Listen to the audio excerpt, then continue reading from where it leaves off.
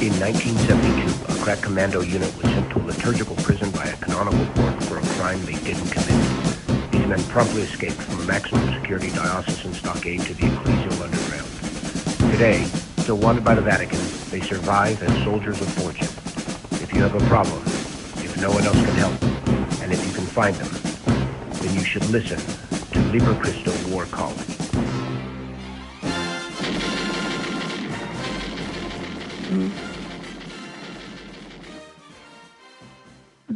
Wednesday War College, Jess Romero, Dan Schneider. Hey, today's the feast day of St. Francis de Sales. Pray for us, Doctor of the Church. Lot to talk about today. Dan and myself haven't been together for a while. Dan, good to see you again, my friend. Good to see you, Jess. Yeah, a couple of things that we want to talk about today, and this is your wheelhouse, Dan. I don't know anybody who's more well-read in this area, and it is a controversial area if you're a low-information Catholic, like most of us in this area. Most people don't have a good grasp of what's called generational spirits or generational sin. So we're going to be talking about that, and we're also going to be talking about, we have the opportunity to talk about music, what's wrong with some of the profane music, and in fact, we'll even listen to a short little clip from of a musician that talks about the diabolical component in modern music. But Dan, how you been? What you been up to? What projects is Dan Schneider up to these days? What am I not up to? My life is basically like a Jackie Chan movie, walking down the street, having a good day, and all of a sudden 4 ninjas jump out at you, and all you've got at your disposal is a trash can lid and a thrown out folding chair to defend yourself. So that's kind of where I'm at. I'm going, doing a lot of speaking, traveling, working on the next book. And the second half of that book is on this very topic of generational curse or inherited guilt, promoting the Liber Christo manual. It sold out the second time. So we're just plugging away, living the dream. Yeah, no, exactly. And it's doing a lot of good. I'm getting emails from people all over the country that are they're having like book studies. They're getting together weekly because there's just so much to it. Although you made it a lot simpler than Father Ripper's Dominion, you simplified it, and people are complimenting the way you wrote it. You wrote it kind of with that military language, which appeals to a lot of people. The whole fight the good fight language. So there's dozens of book clubs right now around the country reading your book, and people are trying to get a good grasp of spiritual warfare. With the Catholic principles that you've laid out. Dan, let's get right into it. There's an article that was written, and the person that wrote the article definitely is an Orthodox Catholic that tracks in the right direction. And as I read the article, it's called "Generational Sin and the Promise of the Magnificat." Mary's Prayer teaches about the operation of Jesus' grace through generations. It's a short article. It's worth reading. But what did you like? And Sophia Feingold is the author of the article. Well written, but as Dan Schneider is apt to say, quoting 1 Corinthians 12:31, "Let me show you a more excellent way." So although this is a well-written article, Dan, show us the more excellent way. What was missed in this article? First, I commend her for tackling the subject, because nobody even wants to tackle it today. It's a difficult subject. As she says in the opening sentence, it's problematic. This concept of generational sin or generational curse, and so it really challenges so much of our understanding of theology of God, our understanding of God, our understanding of grace, our understanding of sin and its the double effect of sin according to the Catechism, our understanding of the authority structure. It challenges many of those things. And when I started on this chapter, I think because of the influence of modernism in theology today. Remember the marks of modernism, according to Pius X in his document Ad Diem Laetissimum, he called it the plague of modernism.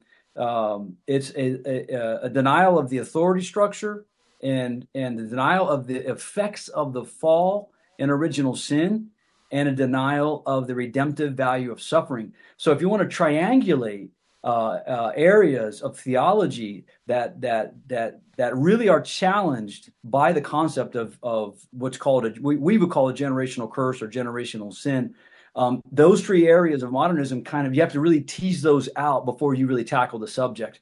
And so, to be clear, this is not a topic that the phrase generational curse or generational sin in the early patristic and early rabbinic language, that they wouldn't know what you're talking about. Okay. The Hebrew is avon avat, that in multiple places, and we can get into some of those. Inflicting punishment, I am the Lord their God, a jealous God. I'll get into that. Inflicting punishment on the father's wickedness, on the of the father's wickedness, inflicting punishment for the father's wickedness on the children of those who hate me, down to the third and fourth generation. This is within the context of the commandment: you shall not worship false gods. And so, to hate God is the root translation. This is God Himself at Sinai, giving the law, right? Laying down the law, if you will. And He says, if you hate me, I will punish the father's wickedness on those down to the third and fourth generation. And so we see something in there that the rabbis called this avon avat, how the sins of the parents pass to the children. In the early patristic debate, focusing really largely on St. Augustine, but other saints as well. This was debated but more cleanly and fleshed out with St. Augustine, Doctor of the Church, Doctor of Grace, and this will be called inherited guilt. So it isn't the sin that's being punished. We have to distinguish, and let's flesh this out. But we distinguish between the sin itself and the guilt that is inherited. And so, again, in popular terminology, we talk about it, generational curse, generational sins, which is something that is seen largely by the sensus fidelium that's kind of rejected in some clerical circles. What would you say that this author, Sophia, this article that she wrote, Generational Sin and the Promise of the Magnificat, where was she tracking in the right direction? Where did she get it right? And then where would you offer correction? Well, I think she tackles the subject, and the premise of the topic is to point to the Virgin Mary. She is the only one that was conceived without the grace of original sin. All the rest of us have been tainted by original sin, and the original sin we know has dual effects according to the Catechism. And so pointing to the Blessed Mother as the perfection of human nature, what the poet Wordsworth calls our human nature's solitary boast. I think she does a really good job. I think and when quoting the word mercy, God's mercy. In the Magnificat, I think we have to distinguish between our understanding of mercy and how it's translated into the Latin and the Greek from the Hebrew chesed, which means God's covenant fidelity. We have to temper God's mercy and His justice are both perfect. Yeah, of course, James says that mercy triumphs over justice, right? But the Greek word or the Hebrew word for mercy that we get to translate mercy is chesed, which is God's covenant fidelity. Even if we break the covenant, God will be faithful and take us back. That doesn't mean that if you break the covenant with God, it'll be no problem, come back in. And we know this. If you ask any woman or man for that matter, but you ask a woman if your husband had an affair on you, and it was a short thing. It happened on a business trip on a weekend, and he had a maybe 2 or 3 months affair, and then you would forgive him, right? Yeah, most good Catholic women say, "I'd forgive him." Okay, can he just jump back into your bed today? Well, there might be some penance needed. So there might be some attitude adjustment, needs to take place. And you might be sleeping on the couch, and it might take a while to rebuild that relationship. When we understand that at a human level, so when we violate the justice of God, when God gives this commandment, two images come to mind. When God delivered Israel out of Egypt, Moses says God is a warrior. 285 times this is used in the Old Testament. The Lord God Almighty, the God of hosts, the God who directs human history, right? By engaging in the forces of evil, the diabolic forces in the cosmos. And we like that. That's a cool image of God the conqueror, God the warrior. But we don't like this other one. When God self reveals himself, I am a jealous God, the jealous one. And this is the context of the self-revelation. A jealous God. Now we get the word jealous. It isn't like, who are you talking to? who was that guy that you were talking to over there? That's not the human jealousy. We're talking about the Greek word zelos, which is a holy burning zeal, right? That because of God's holiness, that zeal, his zeal burns and demands from us a reciprocal self-gift. And so by committing grave sins, and in the context of the first commandment, sins against the first commandment, and the second commandment, sins against by honoring false gods, these things cause God to tell him we hate him, right? We hate him. And what does that mean? Psalm 96:5, the gods of the Gentiles are demons. And so the root of this is it violates the very holiness of God, the jealous God. And so we have to nuance our understanding of mercy, because we could fall into, and I remember hearing this, I hear this a lot. Well, the God of the Old Testament versus the God of the New Testament, the God of love, right? That's the heresy of Marcionism. Marcionism, it's a Gnostic dualism. I am the same yesterday, today, and forever, it says. God hasn't changed, right? That doesn't mean that mercy doesn't triumph over justice, right? But we have to understand that sin has its effect, and so there's kind of a false belief that there's no such thing as inherited guilt. Only children they learn our behaviors and copy those behaviors. And this is what Augustine battled against. You can look it up if you can't sleep at night. You want to read it. It is fairly interesting. We'll come back to that after the break. Hold the thought. We'll be right back. Jesus and I, War College, Wednesday War College. We'll be right back.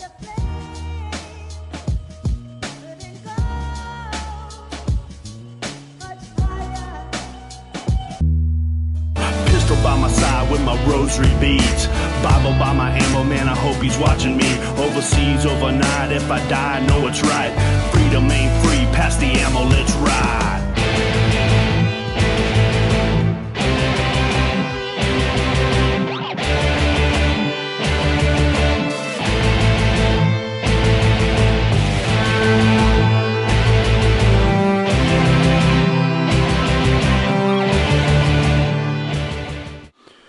Welcome to Liber Christo War College. Liber Christo is an apostolate under the spiritual direction of Father Chad Ripperger, Dr. Dan Schneider, Kyle Clement. These are the lead instructors for Liber Christo. We're talking about a well-written article written by Sophia Feingold from Catholic University, and she talks about generational sin and the promise of the Magnificat. Dan, I like the way she writes about the role of the promise of the Blessed Virgin Mary in terms of the language of mercy, hesed, in the New Testament that she talks about in her Magnificat, that hesed will be passed on to all generations. I'm glad that she did, and that's something that's very interesting, because I've talked to Protestants about this. I've told Protestants, what's the overarching theme of God in the Old and New Testament? Well, they'll say God is love, 1 John 4:16, correct. God is love, God is hesed, God is covenant faithfulness. And the first person I've told Protestants, I say, who's the first person that ever talked about God's hesed in the New Testament? They're like, I don't know, Jess. I said the Blessed Virgin Mary in Luke chapter 1. First person that talked about hesed in the New Testament wasn't the Pope, wasn't Peter, wasn't Paul, wasn't James, wasn't John. It was the Blessed Virgin Mary. So I did like the fact that she pointed that on the article, Dan. Yeah. I think there's, this idea that because the people point to the man born blind, that this means that we don't believe that Jesus is overriding the words of his own words, God's word at Sinai. Augustine repeats this in his debate with Julian of Eclanum. Julian of Eclanum was the theological spokesman. He was a bishop, I think, in either Malta or Sicily. And they had a really, really heated debate over this topic. Julian of Eclanum said that basically it is through imitation that children sin. There is no such thing as an inherited guilt. Augustine goes back, and where we get the phrase original sin, this comes from St. Augustine, Doctor of the Church, Doctor of Grace. And so he shows how the original sin is the archetype of all sins. It isn't a prototype that's imitated. It's the archetype. All sin follows this same mold or pattern. And so Julian claimed that this was all just imitated. Augustine said no, and he points out various parts of Scripture, including the holy innocents, how innocent children in Sodom suffered, innocent children in Canaan, the Canaanites, innocent, in various places of the Old Testament, Noah's time, that children did suffer for the sins of their parents. And he emphasizes again that God says. And so Augustine actually uses the concept of original sin, of a generational curse, or we would call it, to prove the reality of original sin. So he actually works backwards. And so he starts with inherited guilt as a concept that's undeniable in his mind, to prove original sin. But here's what he says on the topic of generational, what we would call generational curses. He says, Father Ripperger notes that sin, the effect of a sin can pass. And we have to distinguish between the sin itself and the effect of the sin. The effect of the sin can pass. It doesn't mean it will. It can pass. It's a mystery. We've had infants showing signs of possession. Infants, okay. And I'll get to that in a second. But here's what Augustine says. In some way, nonetheless, some sins of certain parents are passed down onto their children, not by imitation, but by generation. The parents are punished in them. And for this reason, he does not say to the third and fourth imitation, but generation. You, of course, don't like this, but whatever you like it or not, you got to hear it, he tells Julian. But even if other parents, he tells Julian of Clonum this, even if other parents commit many sins because they sin with a weak soul and a corruptible body, which weighs down the soul, he's talking about personal sin here. He's not talking about original sin. Nature doesn't become destined to die because of their sins, and by God's secret and just judgment, the children receive for the sins of these parents a punishment that is far different and far less. For he arranges all things in measure and number and weight, and truthfully says, I shall punish the children for the sins of their parents, Exodus 25. But who is able to search the limit or plan or standard of God's justice in the case of sins of some parents for which their children are punished? On this account, God keeps to himself these judgments, but he forbade a human judge to exact such punishment. So what happens in North Korea, that's human justice that usurps a prerogative that is solely reserved for the divine. In Korea, if you listen to K-pop music, profess Southern Korea and Western ideologies, anti-Marxist ideologies, you could be punished to the third generation. So you go to prison, your children go to prison, and their children go to prison, and that's how that authoritarian system works. And so this is a violation, but God reserves this in His own mystery. God reserves this to punish sin. Remember, Saint Bonaventure says that. Why does God allow demons to afflict us? One is to glorify God. One is to punish sin, to rebuke a sinner, and to educate us. And so St. Thomas would actually come and say that God allows a generational sin into a family line so that the family will militate against it and drive it out of the family line. And so in God's mystery, we see this. Go ahead and before I go to the next section on that. What's your comments on that, Jess? I know you've done a lot of reading on this as well. My comment is that Dan, I think in this debate on generational sin and generational spirits, I think it's not an either or position. I think it's both and. Just like most things in the Catholic faith, it's not like we love Jesus or Mary. We love both. It's not you're justified by faith alone or by works alone. It's both. And so in this debate, it's the both and principle applies here. I mean, sometimes, in other words, you also can't take one example and just absolutize it.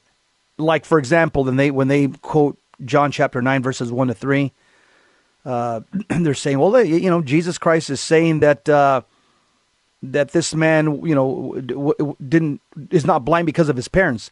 So our Lord is not denying generational sin in that specific case. He's simply espousing something that Moses clearly taught. And so he's saying that in this case of the blind man, that in this particular case, it was not a case of generational sin.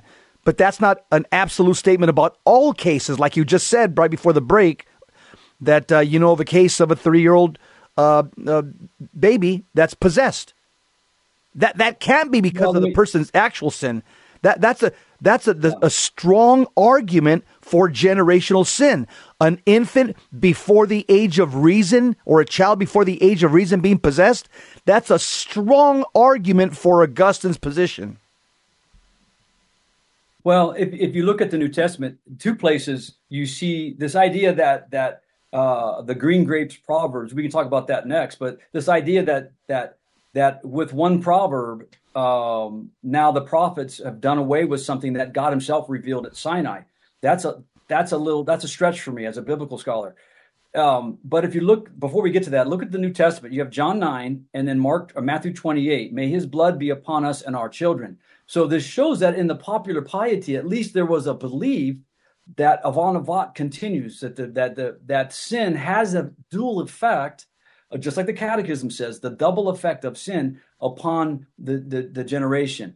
And also, again, we have to understand that just as original sin is seen not so much as a contagion, but as a privation.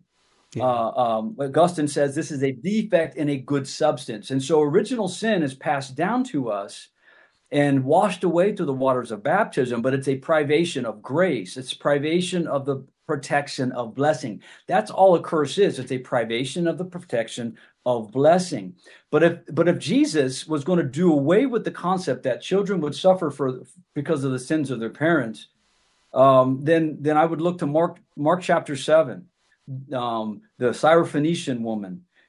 Mark says, she doesn't say, that Mark says her little daughter, right? Her little daughter was afflicted.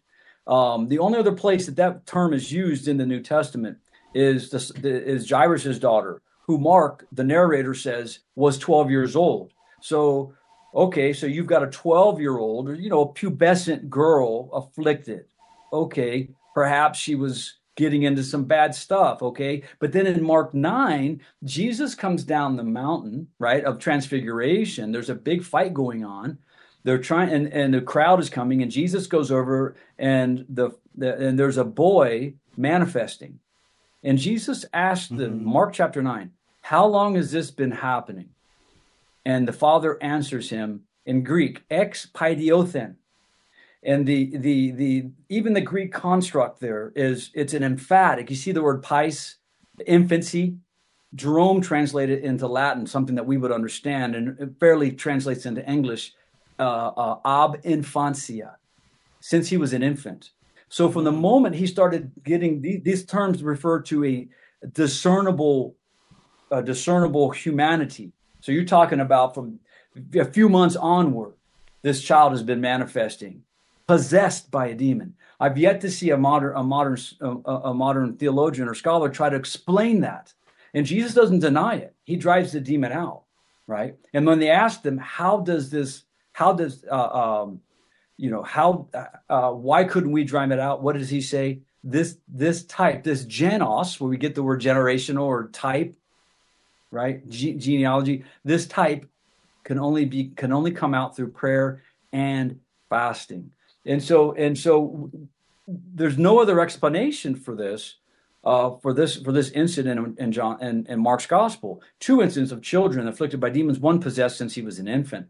And so there's got to be another explanation for it. And this idea of inherited guilt would provide sufficient, if you understand the nuances of it, because it isn't that the child are being punished, it's that the father is being punished in the effects that are being inherited down. Does that make sense? Yeah, that absolutely makes sense. The privation. Let's say a cop. What would happen if a cop got in off duty or even in his unit? He gets into a car wreck and drunk driving. He stops by a few drinks. He's drunk driving. He hits somebody, commits vehicular homicide. what would happen to that cop? The judge takes away his driver's license because of it. He goes to jail for 6 months. The cop's probably going to get fired, right? Absolutely, So yeah. he loses his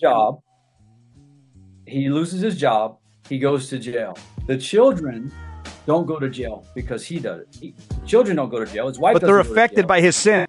We'll be right back. Hold that thought. Good example. Hold that thought. We'll be back.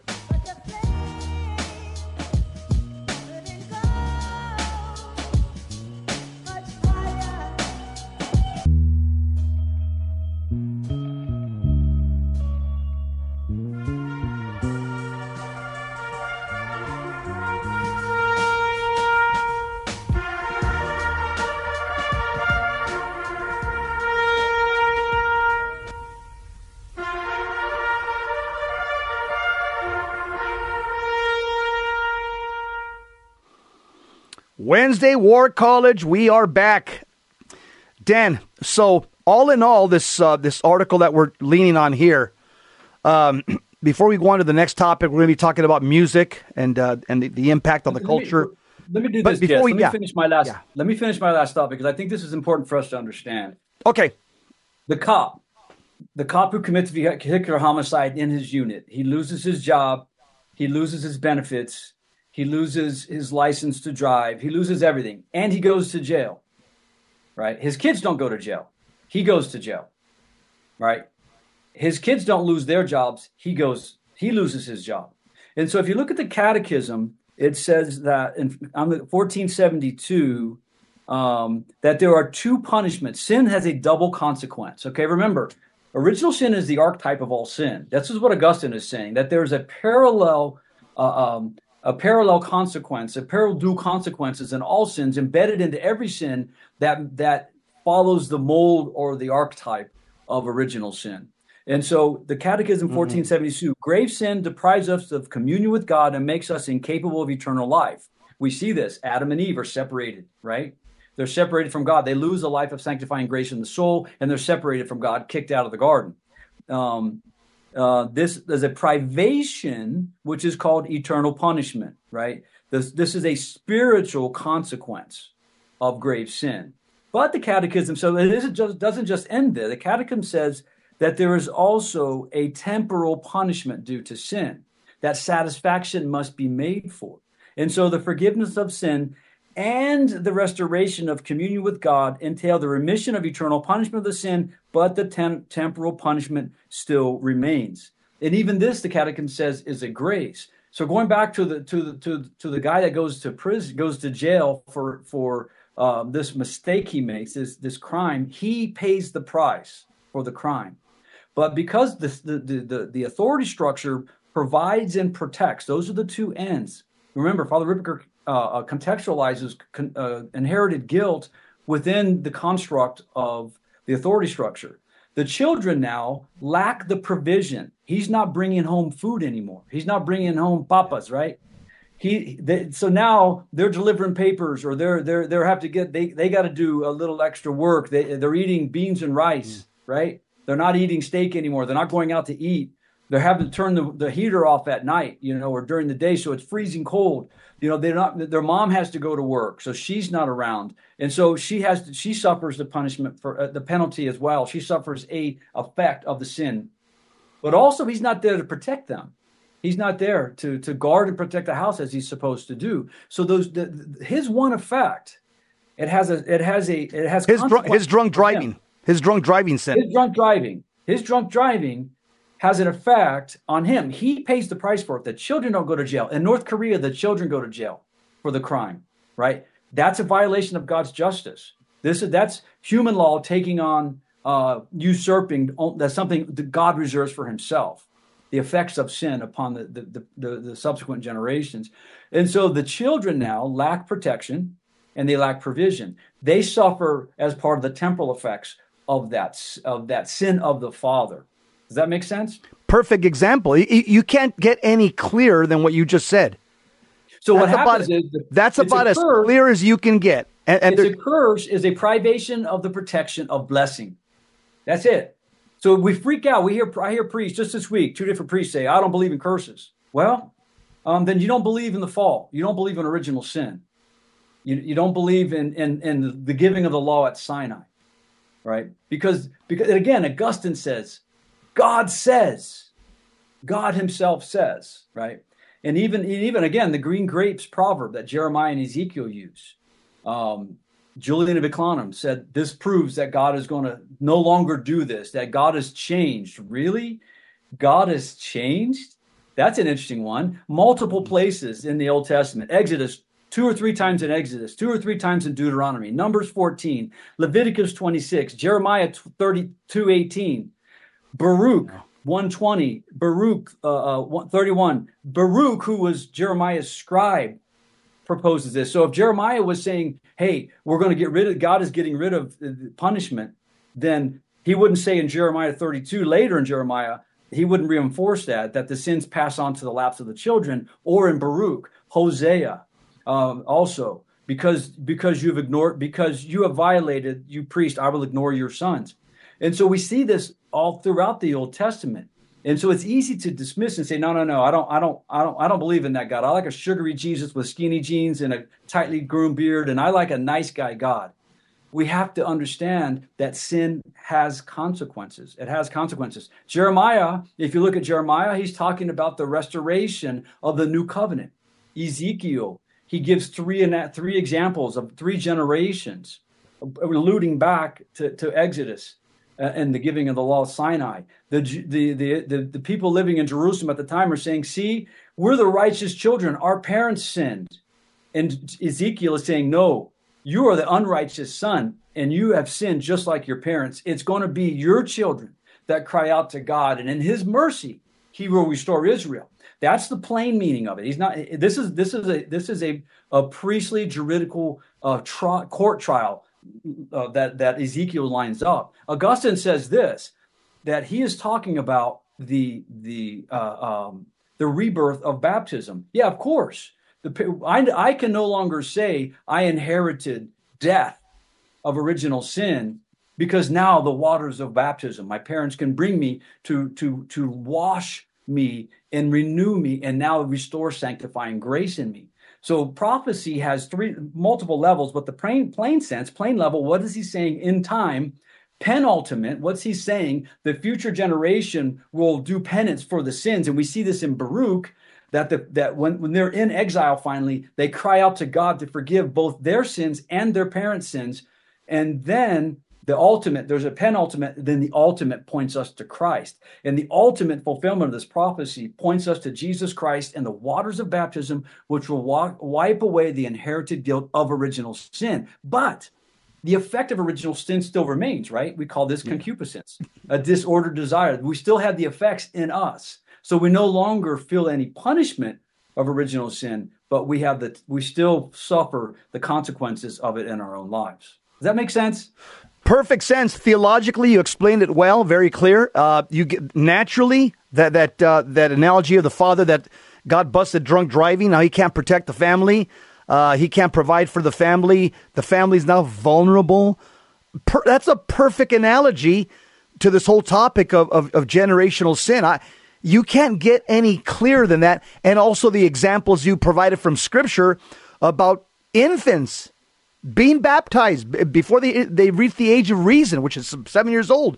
Infants being possessed. That also shows, obviously, that's through no fault of their own. There has to be a generational sin there. Yeah, Dan, I can't wait. I can't wait till your book comes out, because your book is going to be the definitive answer to this question, and I think it's something that's needed, because it's something that most people misunderstand, even good, well-intentioned priests, Dan.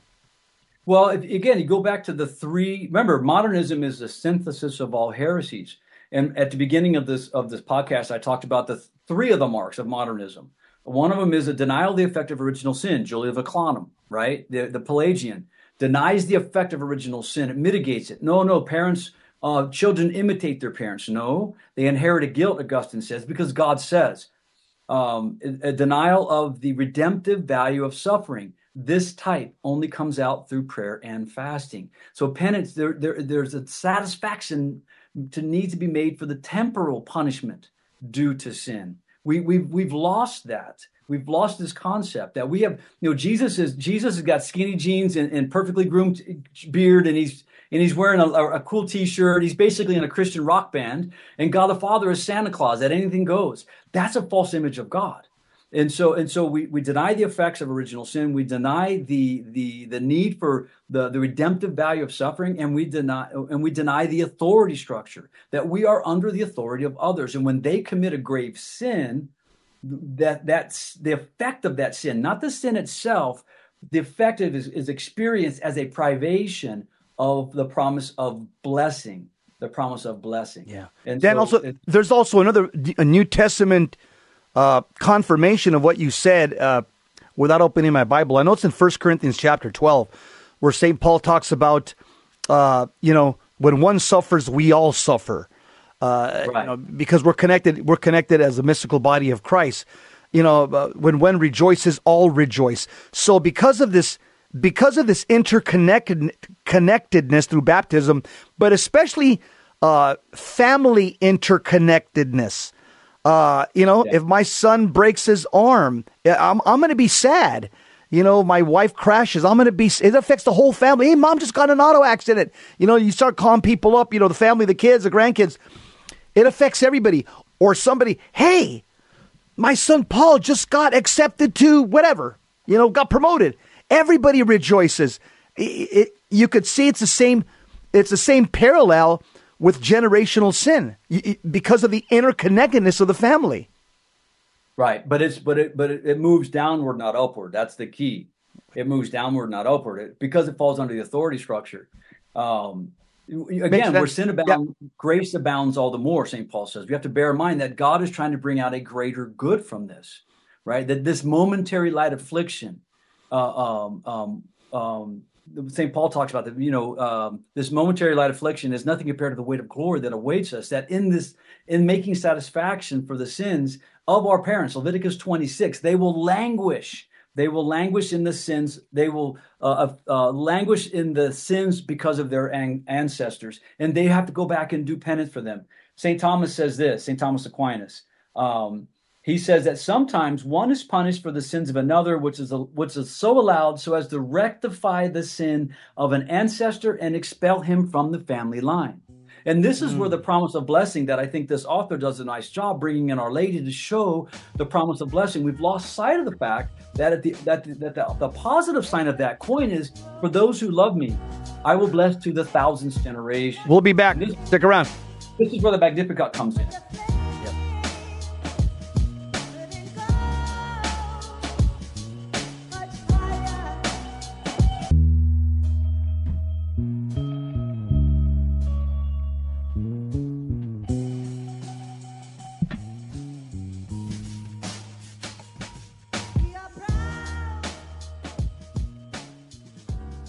Wednesday War College. Dan, I think we've teased the audience enough about your new book that you're working on right now. I'm sure it'll be out probably by the end of the year, maybe the beginning of next year, correct? Yes, it should be out. I do discuss it briefly in the Liber Christo manual, giving specific steps on, and if you find yourself in this situation. It's not deterministic. It doesn't mean because Grandpa was this or that or Freemason or a witch or whatever. Like Augustine said, sometimes this can happen, and it's all up to God's providence. I've seen it where seemingly something that isn't even felt in one family finds itself very radically in another. You just never know. It's God's providence, again, like St. Thomas says, to do battle and expel it from the family line. And so I listed in there several things: fasting and prayer, certain binding prayers, etc. Father Ripperger's also got a 3-part series on YouTube on an article he wrote called "The Sixth Generation" years ago for, I forget what magazine. So those are other resources you get. The Latin magazine. The Latin magazine, yeah. It's called the Latin magazine. Latin Mass magazine. Yeah. So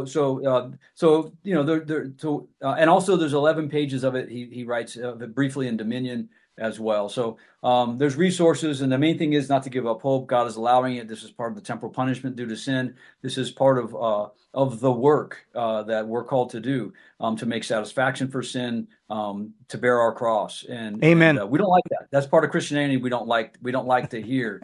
But Jesus says, "If you wish to be my disciple." That's right. Deny yourself, pick up your cross, and follow me. Amen. Dan, I want to just play a little clip and get your comments. It's a little clip from ex-Boyzone member. His name's Shane Lynch, and he exposes devil worship in rituals in modern music. I want you to hear the clip. Mr. Engineer, go ahead. I've been in rooms at the top of the top, which albums are prayed over demonically. Music is prayed over demonically.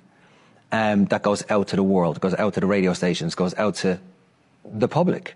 And when you see that stuff and know that stuff, it's frightening. What do you mean by that, Shane, prayed over demonically? So, rituals, ceremonies, everything to bring, to give light to the devil, to Satan. It's a satanic music industry. That's majority of what it is. Do you mean figuratively, or do you mean literally you've been in... Literally, yes. If you look at what the music is today, the industry is today, for all your Sam Smiths to your Dojo Cats to your Beyoncés they are so demonic, it's unbelievable. And we can't, it's in front of us. It's something that we kind of go, oh, it's just music. But it really isn't. It's absolutely taken over the world, taken over our children, and taken over everything that's coming to the times of world crisis. Wow. All I can add to... That's not Father Rehill. That's not Father Lampert. Father Lampert. That's not Father Ripperger. That's no choir boy either, judging by his tattoos. That's a veteran musician that's been in this business for a long, long time, that has seen it all, and he's talking about actual rituals being performed over the music. Remember, Father Karapi talked about how the narcos would bring in a satanic priest to curse the drugs that they were importing in, and before they distributed it. And now Father Ripperger's talked about in pornography that they're now doing the same thing. They're cursing the master copy of pornographic videos and putting curses on there to create deeper addictions. And so if you're in participating in sinful behavior, if you don't have the protection of the state of grace, these curses can become effective to you. Because this ties into our last conversation. What protects us from the curse? The state of grace, fidelity to that God has said provides love, fidelity protection. to the covenant. Fidelity to the covenant. What does that covenant look like? It looks like the moral teachings of the Roman Catholic Church. This is divine positive law that built upon the divine law given at Sinai. Not to include the immoral teachings of Cardinal Fernandez. That's just my opinion. Yeah. That is pornographic. Again, it's pornographic and yeah. It's called porno. Get me started on that one. It's called porno theology, Dan. It's called porno theology. Look up Cornelio Fabro, Father Cornelio Fabro, porno theology. Doug Bear and I talked about it a couple of weeks ago. This we're dumbing down, and we're instead of man raising up to God, to encounter the transcendentals, beauty, goodness, truth, right? We're pulling God down to us, and we're instead of let us make man in our image, it's let us make God in our image. And that image ultimately becomes diabolic. And you can see with this music, and she listed off some mainstream ones. She didn't list off Ozzy Osbourne and some of these death metal bands. Black Sabbath, AC/DC. Oh, yeah. All the way going back, the Rolling Stones, even the Beatles. Hey, this goes way back, Dan. Yeah, this goes back to what was that? Oh man, I forget it. And there was an old country. I mean, an old blues song where he talks down at the swamp, or I forget, the fire swamp. Anyway, this idea of exchanging your soul for popularity, for money, for record sales. It's been around for a long, long time. You also have I've seen on YouTube. There's a video where it has a satanic high priest who's dead now, Anton LaVey, and his son-in-law Nicholas Schreck. They both were having a conversation back and forth. It's just about a minute and a half, where they were both talking about the fact that they are going to use music to manipulate the mind of young people through pop culture. So, I mean, this is something they're talking about back 30 years ago. The founder of the Church of Satan and his son-in-law. You also have, I'll tell you somebody who did a deep dive in this, Dan. There's an author by the name of E. Michael Jones, Dr. E. Michael Jones. He wrote a book. It's called Dionysius Rising. Very good book. I read it years ago. And in that book, Dionysius Rising, he talks about just basic Thomistic philosophy. He says ordered music properly orders the soul, like Gregorian chant and sacred music. And he says disordered music disorders the soul. He says music acts directly on the soul. Disordered music leads to disordered lives, which leads to the disorder in the state. And he backs it up by quoting, people like, Seneca, the philosopher Seneca, who said, vices more easily enter the soul while one is being entertained. And also, I'm not sure it was Confucius or Buddha. It was Confucius. He says, if you want to know the morality of a nation, let me hear their music. Wow. Yeah, that's pretty powerful. That's Confucius. That's Confucius, yeah. Now listen to this, Plato. Plato says, he talks about the different types of love, and he's talking about eros. And by eros, he doesn't mean, cochinos. You know what I mean? Yeah, which today, eros is cochino, right? If you, it's my grandpa called dirty butt. I mean, just, dirty-minded people. Or nasty old men. Nasty, dirty old men, whatever. Eros, philosophically, as a love, is a love that unites two, and he says that Plato says sprouts wings and draws us up to the divine. So anything. This is why we talk about the transcendentals: truth, beauty, goodness, the things that God Himself is, and if we follow truth, beauty, goodness, it leads us up to God. Thanatos is the opposite philosophically for Plato, and that is death, and death brings us downward. And so there's something to be said for death metal, right? That's right. Because it brings us down, right? Yeah. And so this is why, my kids once asked me, Dad, why don't you ever listen to music? I remember years ago I had headphones on working out, and I'm listening to the lyrics for the first time. I'm like, this is garbage. So I just quit doing it. I just quit listening to music. And then I just, now I just listen to Gregorian chant. And so one of my kids asked me, how come you don't listen to music? I'm like, I listen to music all the time. I'm like, all right. How come you don't listen to music after the 4th century? I'm like, well, I just seen it work. I've seen it work. So it's I like to just imbue, and I tell people, hey, if you hear beautiful music emanating from me, it's not the aura of sanctity, because I'm a grave sinner. It's just my Gregorian chant on my phone that's playing, So this evil music is a mockery of the blessing. Again, a curse is a privation of blessing. It's a diabolic inversion of blessing. And so music, which was tied to liturgy, which was tied to monastic life, would help the soul rise up to God. Good music gets us to rise upward to God. And I'm not just talking about, Hillsong, praising God that I feel good at an emotional level. We're talking about music, sacred music from the heart of the church, helps us to sprout wings and find the ultimate beauty, God. And then death metal, and even this stuff, Beyonce, she herself says that she channels some demon, that she gets channeled by a spirit when she performs. She herself says that. She said Beyonce. My mom said the spirit that overcomes her is called it's a wicked name. Yeah, that's Shiasa Force.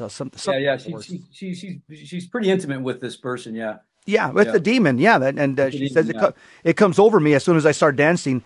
And I'll tell you what, Dan, the devil and demons know the power of music. Sasha Fierce. The demon's called Sasha Fierce, that we reject, rebuke, and renounce in Jesus' name. I'll tell you the power of music, Dan. The devil knows the power of music because Dr. Peter Kreeft, I heard him say once that music was, the moment that the angels were created in Genesis chapter 1, verse 3, let there be light, and there was light. Dr. Kreeft says that the moment the angels were created, in the background, according to Jewish tradition, music was played throughout all the rest of the days of creation. So angels know the power of music. That was the background of heaven. And so Lucifer, being a fallen angel, he's had a corrupting influence on music because he knows the power of music to either order the soul towards God or disorder the soul towards vice. Yeah. That's it. There's the music. Good work today, Jess. Good work today. We're done, dude. We're done. Good job, bro. Wednesday War College, Jess Romero, Dan Schneider. That's a wrap. EOW end of watch. Up next, Richard, who's up next? Bishop Strickland's up next. The Bishop Strickland Hour. And as for us, we are EOW end of watch as for now. But keep the faith. Keep your eyes on Jesus, the author and finisher of our faith. Pray your rosaries every day. Okay? Pray that 50 caliber weapon. Remember, the rosary is not a toy, it's a weapon. God bless you. Keep the faith. Viva Cristo Rey.